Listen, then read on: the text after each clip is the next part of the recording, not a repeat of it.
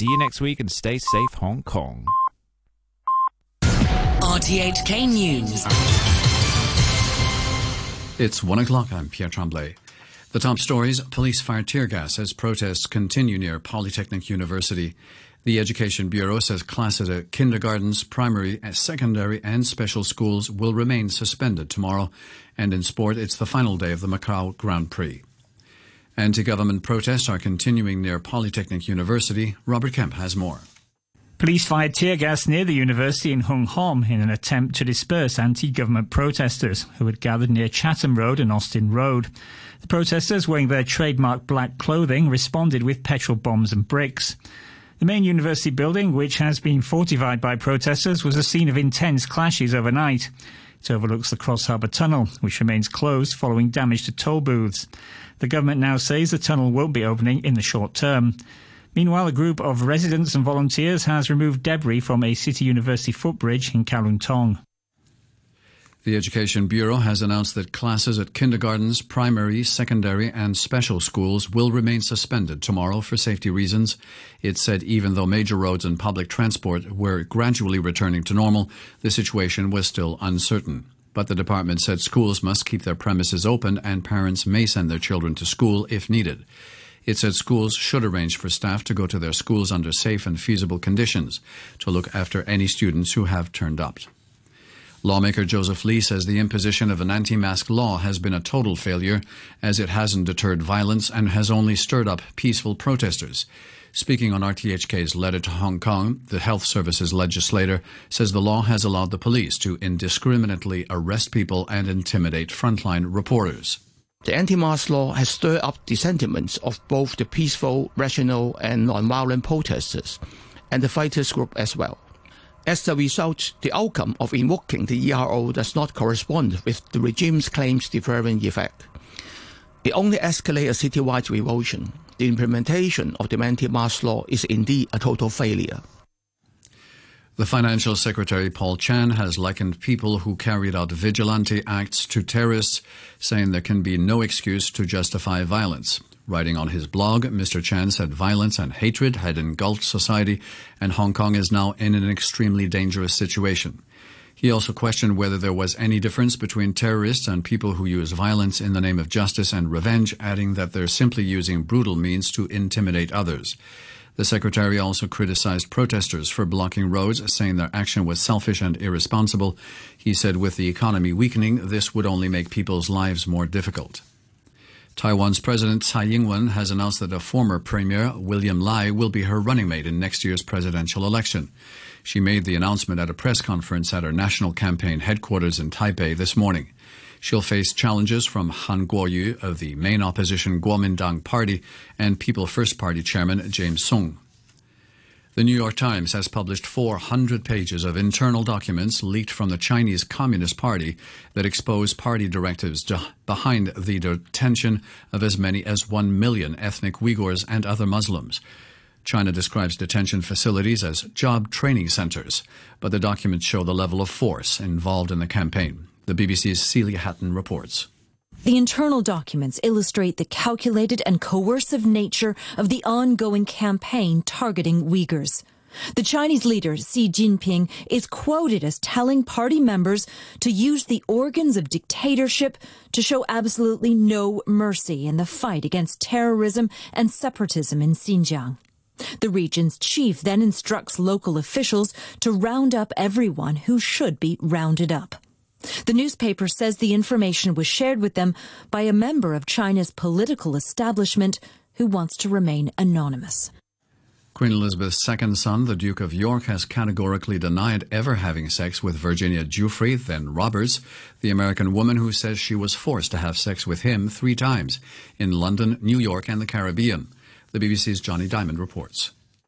"It did not happen," said the Prince. "I cannot recollect the lady. I categorically deny it." On the photo of him and Virginia Roberts, he said he could not remember it being taken and suggested that some of its details were somehow incorrect. that the clothes he was wearing he would never wear in London, and that he'd never visited the upper floor of the house where the photo was taken. As to the 2010 visit to see Jeffrey Epstein, he said it was for one reason only, to tell Epstein that their friendship was over. He admitted that staying in the home of a child sex offender was wrong and that he'd let the side down. U.S. congressional committees have heard evidence from a White House budget official as they continue their impeachment inquiry into President Trump. Mark Sandy gave evidence behind closed doors on Saturday. A Democrat representative, Eric Swalwell, said Mr. Sandy's evidence had been very useful. He cooperated and answered all of the questions that we had, and we learned more about this investigation. And actually, as a former prosecutor, what is remarkable about this investigation is that it is almost entirely driven by witness accounts, oral witness accounts. The administration has refused to turn over any electronic communication, and we have been severely limited. But because people have come forward and produced information, we learn more.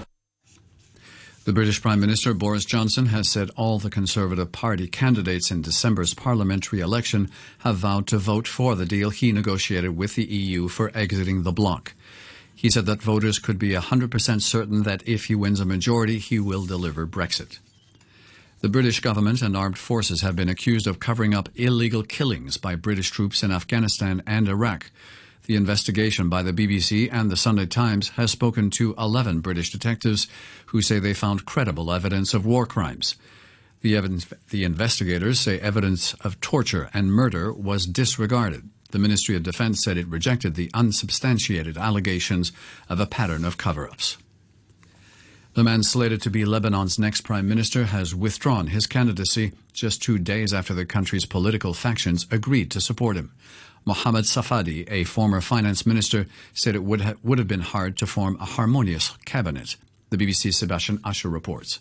If confirmed, Mohammed Safadi would have been the third billionaire in a row to be Lebanese Prime Minister. That prospect enraged those who've taken to the streets for weeks, demanding change. In a statement, Mr. Safadi said it was difficult to form a government supported by all political sides that could both deal with Lebanon's dire economic situation and respond to the aspirations of the protesters.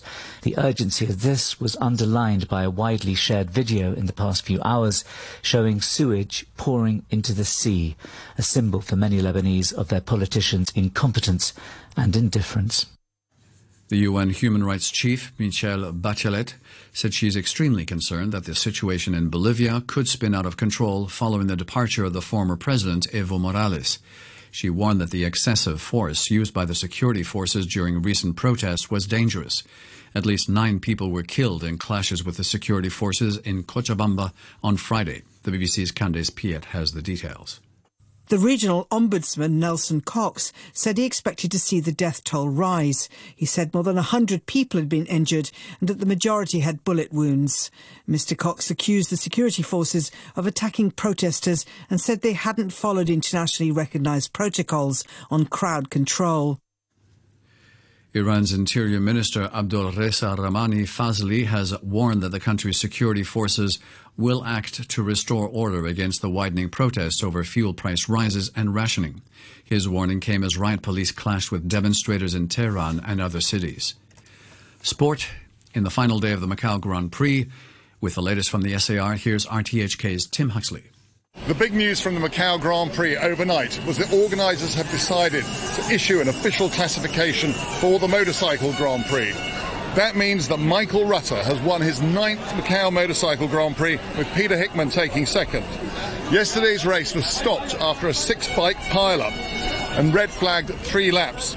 6 riders were involved, and overnight, Finnish rider Erno Costamo underwent surgery on his back for an injury, but is now recovering in a general ward at the hospital. In other news today, in the first of the touring car races, Ivan Muller scored his 2nd win of the weekend, whilst the following race, again for the touring cars, saw Andy Priaulx have a frantic dice with Rob Huff and take his win on his return to Macau after 9 years.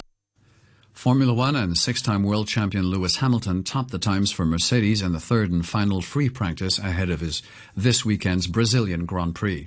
The Briton clocked a best lap of 1 minute and 8.320 seconds to outpace nearest rival Red Bull's Max Verstappen by 0.026 seconds. To end the news, our top stories again. Police fire tear gas as protesters continue near Polytechnic University. The Education Bureau says classes at kindergartens, primary and secondary and special schools will remain suspended tomorrow. And in sport, it's the final day of the Macau Grand Prix. The news from RTHK. Thanks, Pierre. A very good afternoon to you. This is Radio 3 live from Hong Kong at 1:10 in the afternoon. It's Peter Lewis sitting in for Simon Wilson today until 4.